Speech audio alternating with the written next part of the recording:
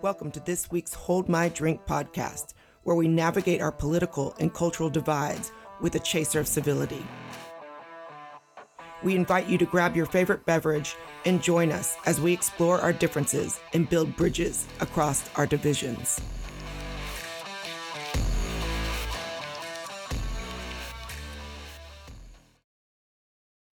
Welcome to this week's Hold My Drink and Counterweight podcast with my co-host David Bernstein, who is just back from vacation where we had no cell phone, which was crazy. We are here to interview Elizabeth Weiss again. After our first interview with her, we got a lot of fun feedback that we wanted to talk more about. And Elizabeth, I know when we first talked, you didn't bring a drink into this conversation. You did. What'd you bring? I've just brought a straight beer, just a rolling rock.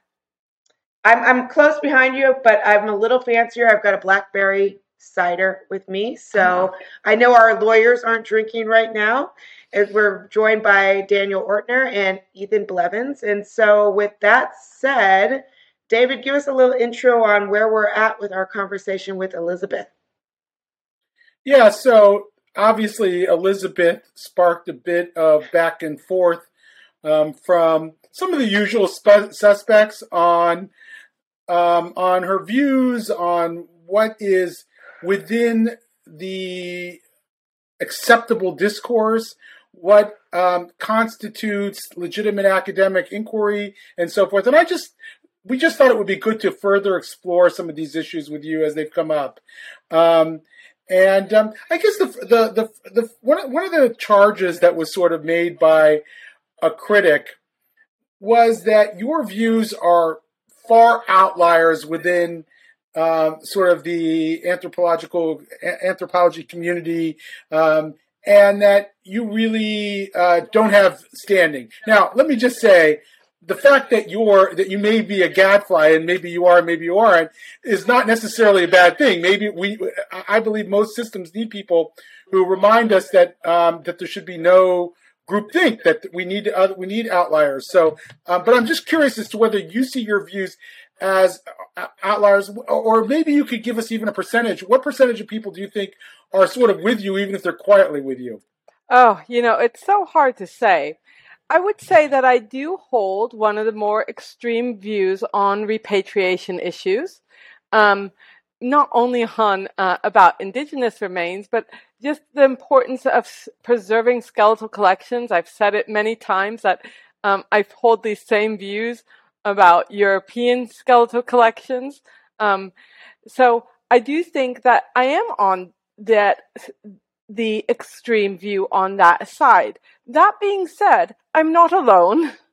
There are actually quite a few people who agree with me. I get emails from them.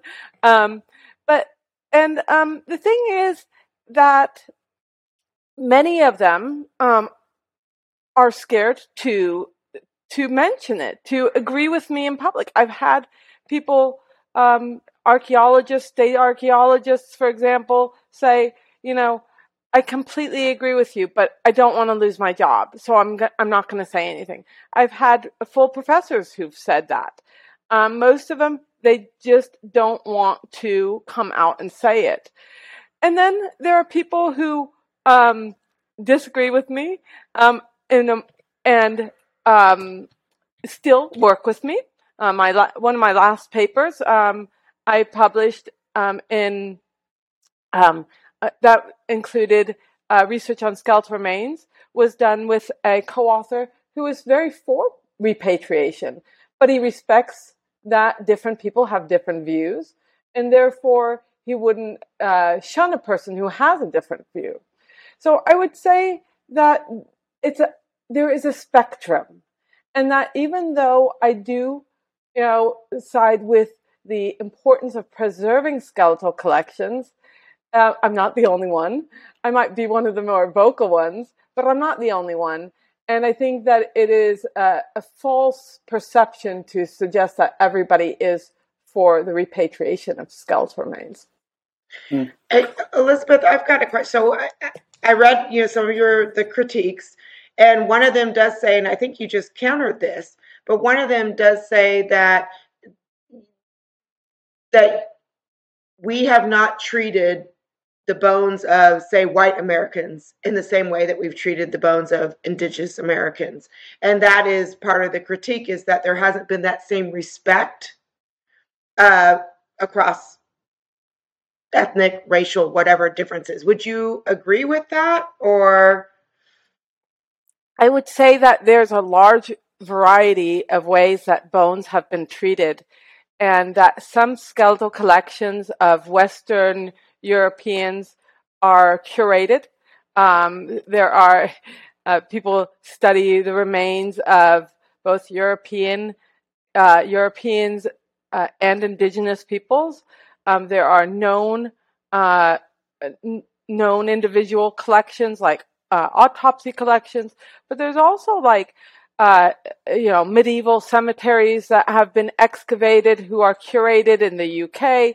I don't think that we've only looked at Native American remains, and those are the only ones that haven't been reburied. I think that there's a lot of variation. And I was just reading today about this Hallstatt painted skulls from Austria, and from, I think 1700s or so. And this collection is one of the collections that was excavated and is not reburied. And the author who I was reading it actually in preparation for my class tomorrow.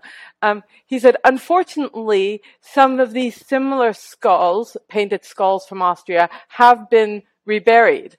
So obviously, he thinks that the fact that some of the skulls were reburied is unfortunate, whereas other skulls in the same culture were not reburied. I think that it's a false dichotomy to say Native American remains are always treated with keeping out of the ground, and non-Native American remains are always reburied. It's just a false dichotomy. Can I say one thing?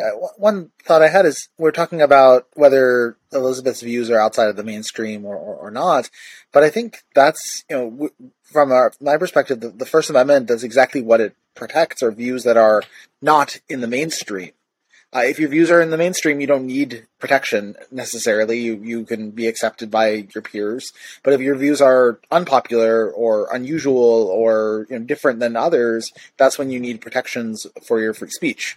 The First Amendment's always protected those that have had unpopular views, different views that have led them to be ostracized or seen negatively.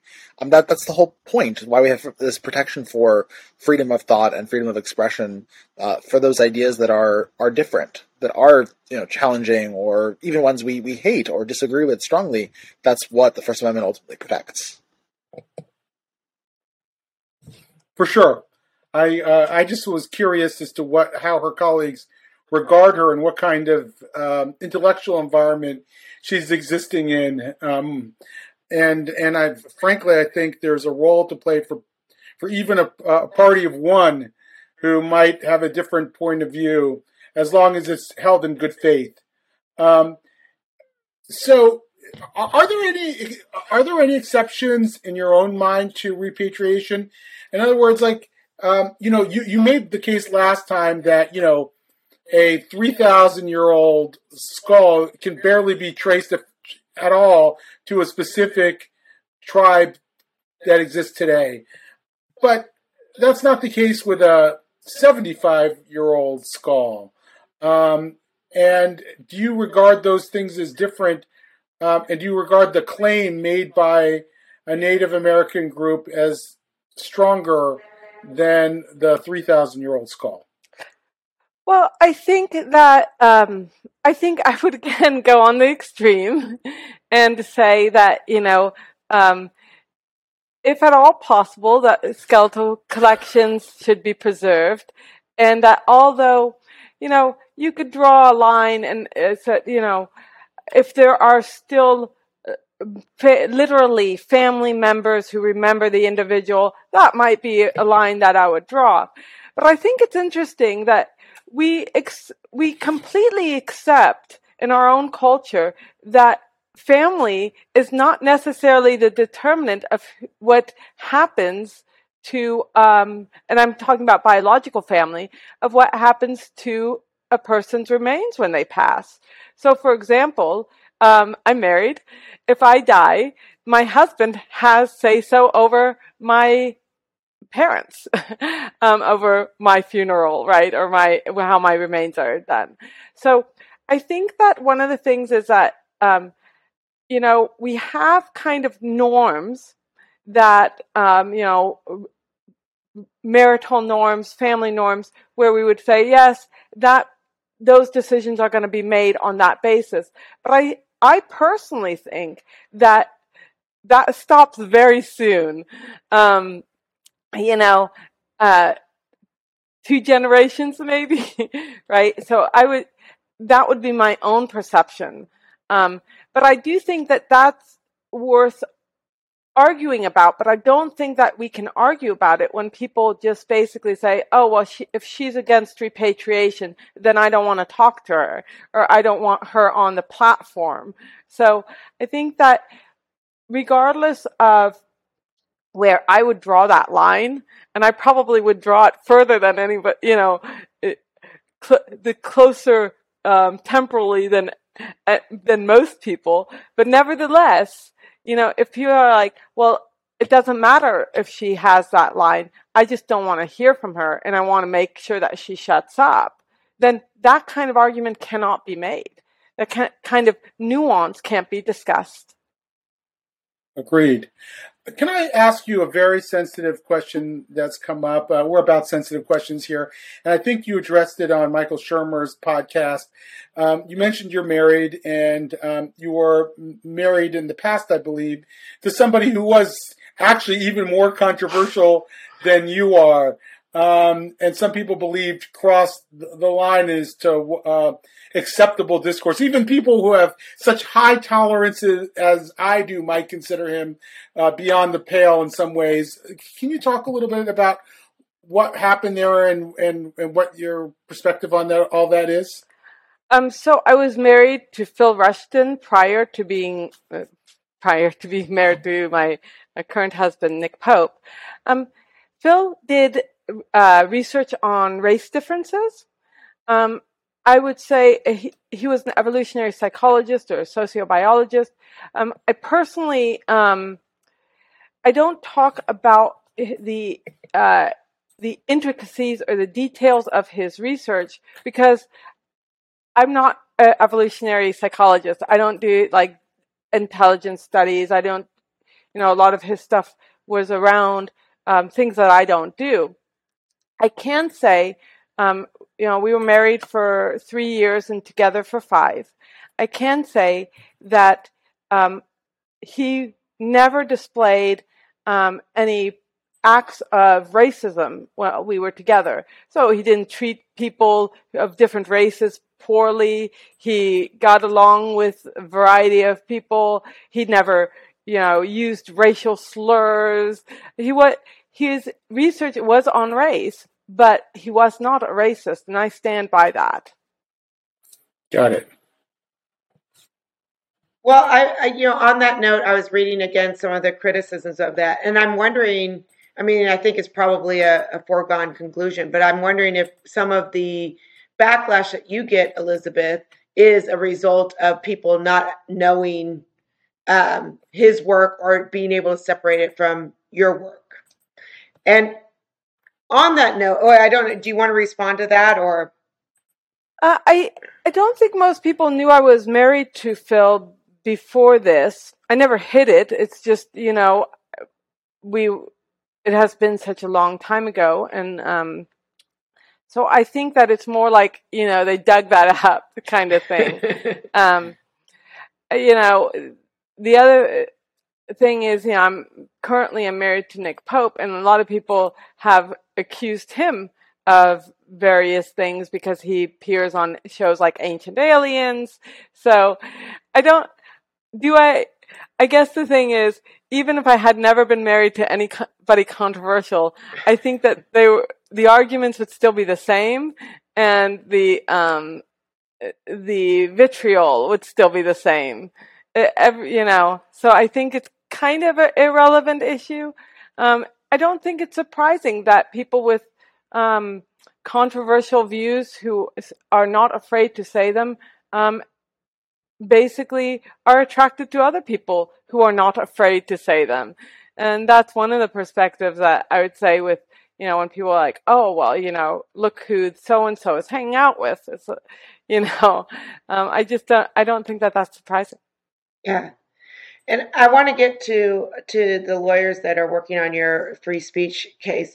One more question, as I was just kind of going over some of the criticisms, is this idea of working in collaboration. Are there some instances of working in collaboration with Indigenous groups that have been successful? Is there a model that we can follow, or is that just kind of a red herring? I think that collaborative work with Indigenous populations can be successful. I think that when people say, oh, I'm anti-collaboration, this is not true. I'm anti-censorship. And if that collaboration, whether it is with Indigenous peoples or non-Indigenous peoples, requires me to censor, for example, my results or what questions I am interested in, then I'm not interested in that type of collaboration. So one of the problems is that a lot of times collaborating requires you to get your hypotheses approved. And is this an okay question to ask? And there have been cases where anthropologists have worked with Native American tribes where they basically say, you know what, if the results don't turn out the way we want them to, then you will not publish that. Well, this is a form of censorship. And I'm not saying this is always the case, but when this is the case, when you have to agree on not publishing results that are unfavorable, or if you have to censor what you're going to ask, then I would not collaborate with that. Do you have any concrete examples of where you've seen that censorship play out in something that originally started out as collaborative? Yeah, I talk about it in one of my recent articles on the politics of bones, where the researchers started with a collaborative project on the residential school graves. They were planning on excavation, and the Native American tribes that they were working with have decided that they do not want the excavations to occur. We do not even know if these are actual graves, and so they have put it on hold, that there will be no excavations. Another example is that just recently, research has come out on genetics of one of the tribes that that is from the Bay Area, the Muwekma-Ohlone.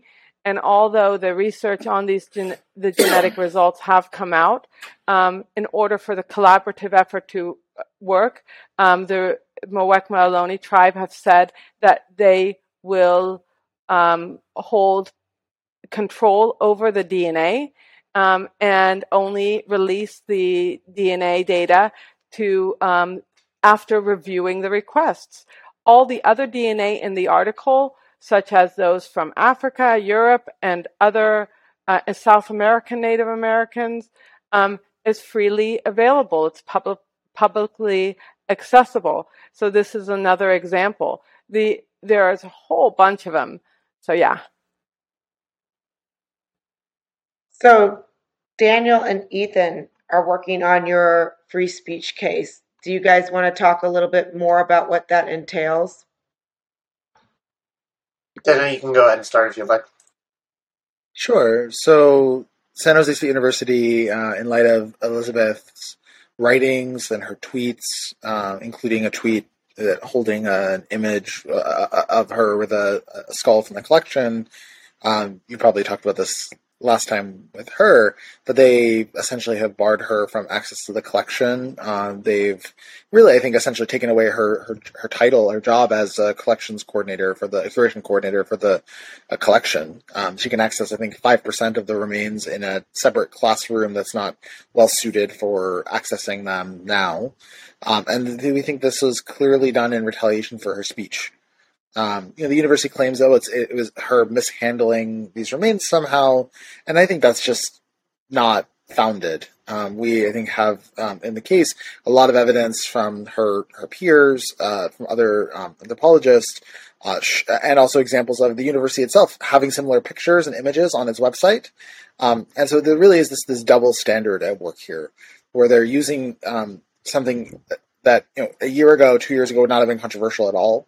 The university on its own site had these pictures still on the wall of the anthropology department. Elizabeth, I think you've said they still have posters with your image, a similar picture with the remains on the wall there. And they take this and then say, well, she mishandled the remains, and therefore we're going to have to listen to the tribe and bar her from access. And this is, I think, really pretextual and ultimately a violation of the First Amendment. That's our theory in the lawsuit, is that this is retaliation against her for her speech. There's also, I think, the threats outstanding against Elizabeth from her dean, where he basically said, if she keeps teaching her views on repatriation to students, that he might have to take action against her because he said those views were unethical, that they were improper to be taught to students, that they would be that they're professionally incompetent. So all these things could be a basis for taking action against Elizabeth. So we think that there's evidence of threats of future action against her, and of course everything that they've done with the access to the remains, which I think is really egregious and a violation of the First Amendment. Daniel, I want to ask you a little bit more about it. Obviously, I think this is horrible. So let's start there. I mean, that's not the question. It is certainly stifling her right to be able to express herself. But that doesn't automatically, of course, make it a First Amendment violation. And I'm trying to understand why it is a First Amendment violation as somebody who's not a First Amendment attorney. Yeah. A professor has academic freedom, but academic freedom itself is not ensconced in the First Amendment. I mean, an academic, that's why we have tenure to protect an academic's right to express themselves. But what would make this, if I speak out at my workplace, now I'm the boss, so I guess I get to, but now even there I don't have an unmitigated right to free speech. If I speak out in the workplace and I say something that sort of violates the policy of the organization, they can fire me. And so why is this a First Amendment case? Sure. So public employees, especially professors, who work for a state institution, are protected by the First Amendment for their speech. And I would say, academic freedom, the First Amendment encompasses academic freedom. It's not coextensive. Academic freedom in a broader sense extends beyond what the First Amendment guarantees. I mean, tenure protections are broader than the First Amendment, for instance. But academic freedom is a component of the First Amendment. The Supreme Court has, I think, said very clearly when they were dealing with cases involving loyalty oaths, for instance, in the 1950s and 60s, that academic freedom is a core component of the First Amendment, that it is an essential protection for freedom of thought, for diversity of thought, and for and so I do think that there is First Amendment protection. When a public employee, and especially a professor, speaks out, an employer can't take action against them just because they don't like their views. Now, there's a balancing test in the law. It's called the Pickering test for this legal case it's based on, which balances the First Amendment rights of the professor against the interests of the university. So it's not. The protections are weaker than in other contexts outside of employment, but there still is protection for First Amendment rights of public employees, including professors. Thank you. Ethan, if you had wanted to add anything to that. Just briefly to say, part of the balancing test there is whether or not the speech disrupts the mission of the university or the public employer. And I think it's worth noting here that Professor Weiss's speech furthers that mission, right? Because the interest and the mission of the university is the pursuit of truth. It's the robust exchange of ideas. And to shut down dissent is, in fact, contrary to that mission. So I think it's difficult to say the university has any real, genuine interest that we should recognize that would prevail over her interests in academic freedom. Where is the case now? So we are currently litigating at a very preliminary stage. We've asked for what's called a preliminary injunction, where we're just asking the court to put a hold on the policy that prevents Professor Weiss from accessing the remains during the pendency of the litigation while it moves forward. The government has also filed a motion to dismiss, basically just saying we don't have a valid claim at all. They are claiming, for instance, that the tribes are necessary parties that need to be joined to the litigation. And so we have a hearing at the end of the month. It's hard to say when the judge would issue a ruling based on that hearing, but that will kind of set the tone for the remainder of the case from there. Right now really is a critical time for this case because the remains in question are likely going to be repatriated sometime in the next couple of months. And so we're hoping to get Elizabeth access, at least for the time until they're repatriated, so she can do some of the really cutting edge, important research that she plans to do. That, if she doesn't get to do it, it'll be that information will be lost forever. Really, she'll never get to do that research on this collection. So we're hoping that we can. We're not fighting and saying these can't be repatriated. The law is what it is. It requires repatriation. We're not saying not to repatriate, but there's no reason whatsoever that she can't have access during the time that they're preparing to repatriate. We think the law, the CalNAGPRA, California Native American Graves Repatriation Act, actually allows research while repatriation is happening. It has in mind that research will continue until close to when repatriation is going to happen, and so there's really no reason for the university to be barring her from access, even if the tribes want her to not have access. They're not justified in barring her from accessing these remains during this time. If the university grants her access to again, can't they still prevent her from doing research around those particular remains? I mean, they could sort of get over the technical prohibition against barring her, but still not give her access, or no? Well, I mean, the injunction we're seeking from the court would be to allow her to have access to these remains and to do research, at least for a reasonable period of time until repatriation is going to happen. Yeah. Another germane aspect of this situation was the insistence that menstruating women cannot be around remains. Now, I know this is a free speech case, so that would not be specifically germane, right? Did you consider filing a discrimination case? I think I know Elizabeth has talked about maybe filing a title like a Title IX complaint or Title VII complaint of some kind with the EOC, and that's a possibility. I don't think it wouldn't be part of this lawsuit necessarily. And the university has said that they've repealed that policy. I think as soon as we filed a brief that highlighted it and said, "Look, this is ridiculously sexist, outrageous." They immediately said, "No, we're not enforcing this. This is not in place anymore." So I think they very quickly realized that this is not something that a public university should be enforcing in 2022 in the United States of America. And let me just interject here with a little bit about what I would hope to do if I do get access to the remains before they are repatriated. I do have two research plans that I basically am ready to collect the data on.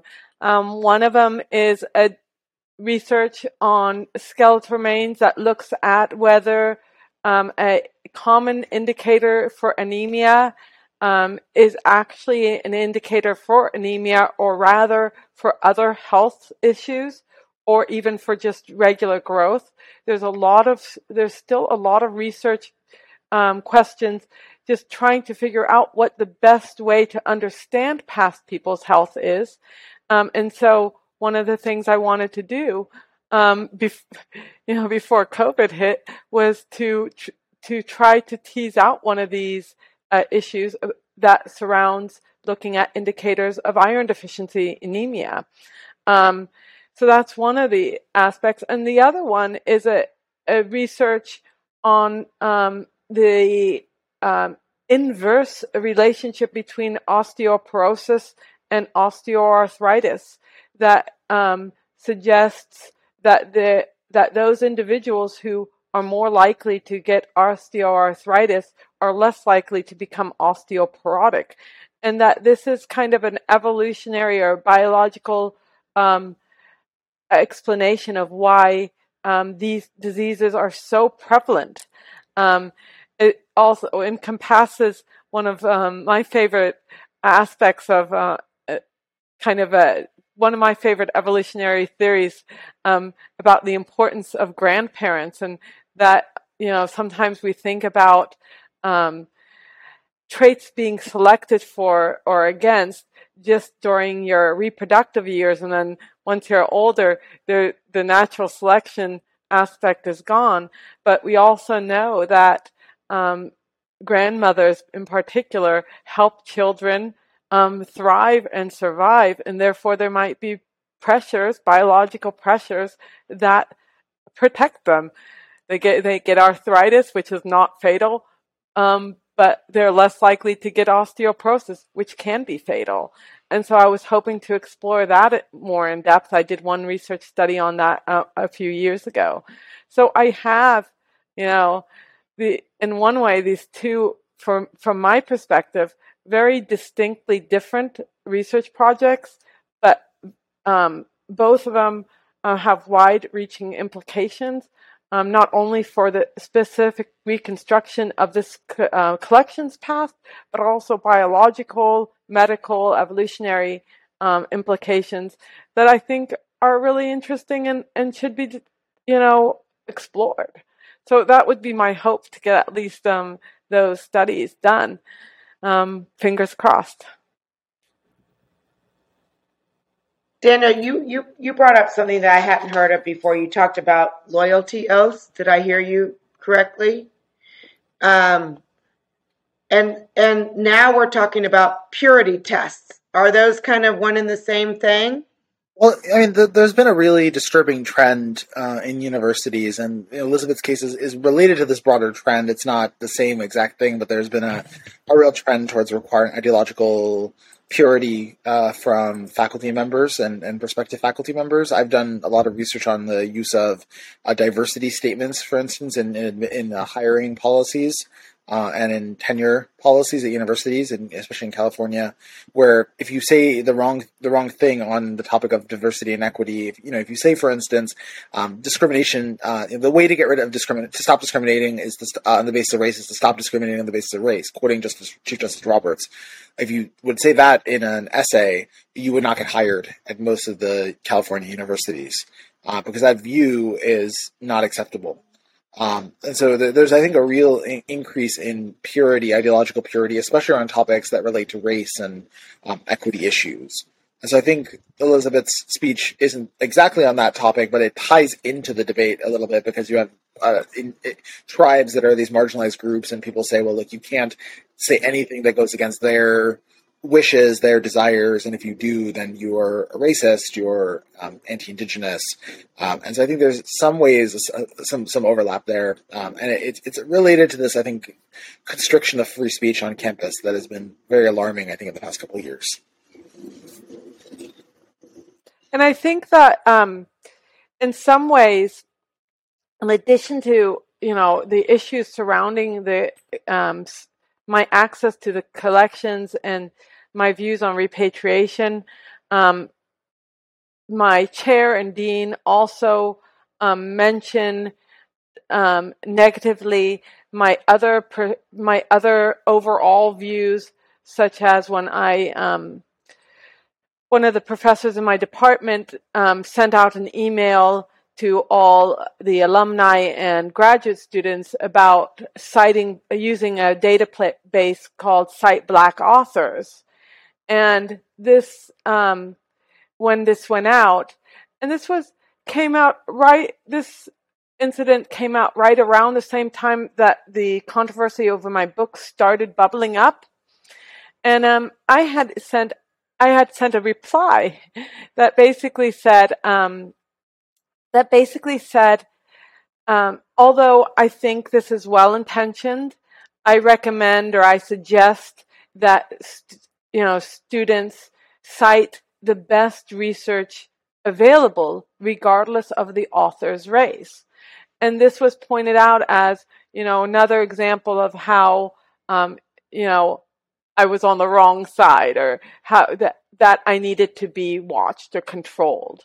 And I think that in some ways the repatriation issue is a sliver of the issue about social identity or political social identity. And so my overall perspective, and which is one of the reasons why I think I'm being targeted, is that my perspective is that you look at the research, and whoever is telling the most accurate story is the one that you should consider. It doesn't matter who is telling the story, as long as it's the most accurate one, and a person's race, tribe, gender, sex, whatever, is irrelevant to whether that is accurate or not. Right. In some ways, what we're dealing here with is a sort of, as Weiss calls it, a successor ideology, an ideology that seeks to replace liberalism with an alternative. I hate to use the E word, but epistemology, a way of knowing that's not based on good argumentation or claims to truth, but rather on who has the requisite lived experience to define the world for the rest of us. And that's become so commonplace, it seems to me, that even in the academic world, where you would think people would know better, would fight back because they want to investigate truth claims and do good science, they've bought into this as well. And in fact, it actually originated in the academy. So it always sort of mystifies me why more scholars aren't willing to stand up and say, this is crazy. That's not how we do science. That's not how we do social science. Yeah. If I can just say, if you don't mind, an interesting element behind that Cite Black Authors incident, and I think just this whole incident in general, is the university's concern for coddling students. If I remember right, and you can correct me if I'm wrong, Professor Weiss, one of the things that was said to you with regard to the Cite Black Authors thing was, how would a student feel if they saw your response to this? It's a sense that students have to be sheltered from dissenting viewpoints, which I think is so fundamentally contrary to the mission of the university. We should have the intellectual humility to recognize that, the Overton window is always moving, right? Somebody's on the edge of the window, maybe in the middle in 10 years, or not. We don't know. And there is no value in protecting students solely because they might be made to feel uncomfortable. In fact, that should be the mission of any university. I think one of the problems here is that universities have adopted this sort of customer is always right mentality with respect to their students. We need to protect them. We need to make sure that they're comfortable, when in fact that really isn't in the best interest of the students or the university's mission. Right. Yeah, I think that's really important what Ethan said. That universities should make students feel somewhat uncomfortable, challenged at least. They should be exposed to different views. And I think Elizabeth's described that, in her classroom, she introduces her view, but also the other side of the issue, and lets her students discuss and talk about it and share their views. And I'm guessing a lot of the students disagree with your position, Elizabeth, but that's part of the back and forth of an academic environment that should be allowed to prevail. Yes. And actually, I would say, whenever I teach these issues in class, and this is how I've taught it in class since the beginning, is that I always present both perspectives or multiple perspectives. I let students make up their own mind. I actually never grade students on their opinion on these issues. There's so much material I can use for grading. I don't need to make sure that they're agreeing with me. And I have no qualms about students disagreeing with me on these issues. Of course, do I want to convince certain students? Or I hope that some students come to my perspective. Of course. But I don't like setting up straw dogs. So like when I do assign perspectives that disagree with me on the repatriation issue, I try to find actually the best written and the best sourced material, because I want them to think hard about it. And I think that this is what the university is about. Whether they walk out of the room and say, oh, I completely disagree with her, or wow, I completely agree with her, is irrelevant. The thing is that what's relevant is that they've thought about it. What has been, speaking of students, with all this hubbub in the university, what has been the response from students? Have you had a decrease in class size, an increase in class size, students pushing back more? What does it look like on the ground for you? For most of my classes, it has no impact, right? So for like Intro to Human Evolution, this is a GE class, no effect. For some of my classes, we talk about the topic, but I really haven't seen any change in class size. I've talked about ethics in my graduate level class. It was a very testy exchange, but in the end, we all agreed that it was a good discussion. I had I have some students who say they completely agree with me. So it's really a mixed bag. But the funny thing is, I think that, and maybe I'm wrong, but I think that the other reason why they don't want different views introduced to the students is because they're worried sometimes that students might come to what they see as the wrong conclusions. I think that it's coddling mentally as well. I have lost one graduate student over this, and which I think is a shame, because I think that had she stuck around kept me on her thesis board. And I don't say this to be bragging, but I'm actually a very good thesis advisor, in part because I really like doing the work, but also the other thing is that I don't mind. I don't mind working a lot. One of the things that students recognize from me is that I get the materials back to them very quickly. I answer emails very quickly, things like that. And I've had success with thesis, with students' thesis, where one of my students won the university level best thesis award, and the other one the college level.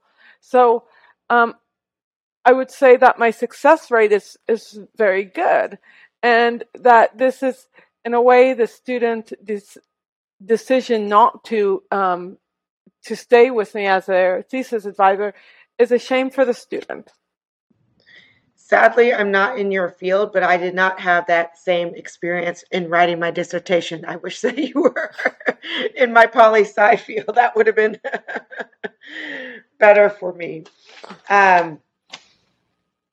Elizabeth, I've got another question, moving away from the legal side. When reviewing some of the criticism of your work, there was this question around race, and I'm looking at one of the things now was that you say in your book that you have to define race as you recognize that it's problematic for some, but we believe its use refer to biological relationships and continue it. I can't even speak today. Among the prehistoric and historic peoples of North America is appropriate. This is what came out of your book. And so that was one of the quotes that was used to say that indeed this book is violent and racist. What do you say to that? I think that there's a big debate to be had about the concept of race. I think that actually the way we use the term race in the book is still very much used by forensic anthropologists, for example. I think that a lot of times the term race, the anthropologists don't want to use that term anymore. And so they just basically replace it with like ethnic groups or geographic populations, but they're really talking still about the same thing. One of the other reasons why we decided to use the term race is also because a portion of the book deals with the legal aspects of NAGPRA and other laws regarding Native Americans, and does use the term race as well in the laws. I think that I would say that there's still quite a bit of debate even around the not only the use of the term but the concept.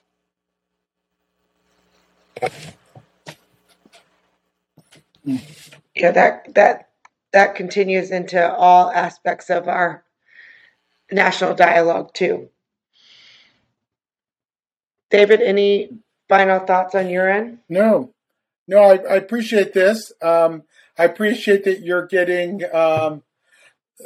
you're getting support from a legal team that can help uphold your rights, but also the salience of our First Amendment, and that we can create, I hope, through legal challenges like this, legal risks for universities that aren't as respectful as they should be toward their scholars and their right to freedom of expression and academic freedom. So I'm rooting for you. Thank you. Let me say one more thing. I want to give a shout out to Glenn Custard, who is a retired anthropologist from Cal State East Bay. And why I do so is because he's actually, he reached out to me quite early on when I was having my, when I had the controversy surrounding my book arose and so forth. And Glenn, he's a linguist. And he actually gave he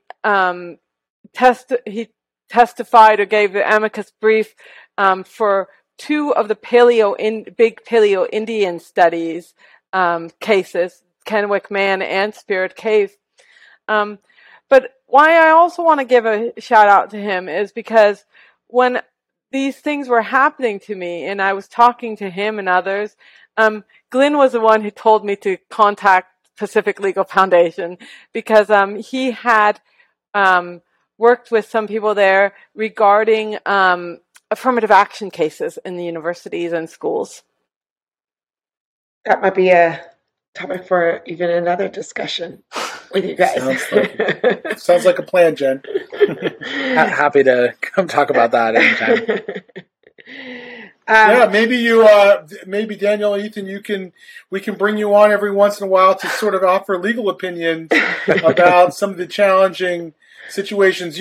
I mean, so much of free speech is not just about what's in the law. It's about culture. It's about having a culture that upholds the freedom of expression that goes far beyond whatever the First Amendment protects. And a lot of the work we do, because government tends not to stifle freedom of speech as it might have done in the past. I mean, obviously there's plenty of cases of it, but we're asking ourselves, what kind of culture do we want to live in? And do we want a culture that prevents people from being able to share ideas and have conversations? So we tend to fight these issues on a cultural level, but sometimes that may mean that we're not as aware as we should be about what are the actual First Amendment implications of some of the things that we think might be just cultural issues. So we could use your opining on that every once in a while. Would love to. Sure. All right, fantastic. We know how to reach you now. Yeah, absolutely. Anytime. Sounds good. Well, thank you. Thank you for listening to this episode of Hold My Drink. Like or subscribe to the show and check out the show notes to see what each of us is reading. Different news with different views. You can find us at holdmydrinkpodcast.com, all major podcast platforms, and on YouTube. Or subscribe on Substack at truthinbetween.substack.com so you never miss an issue. If you want to join our Discord community, drop us a line. And until next week, may your conversations be constructive and your divisions diminished. Cheers.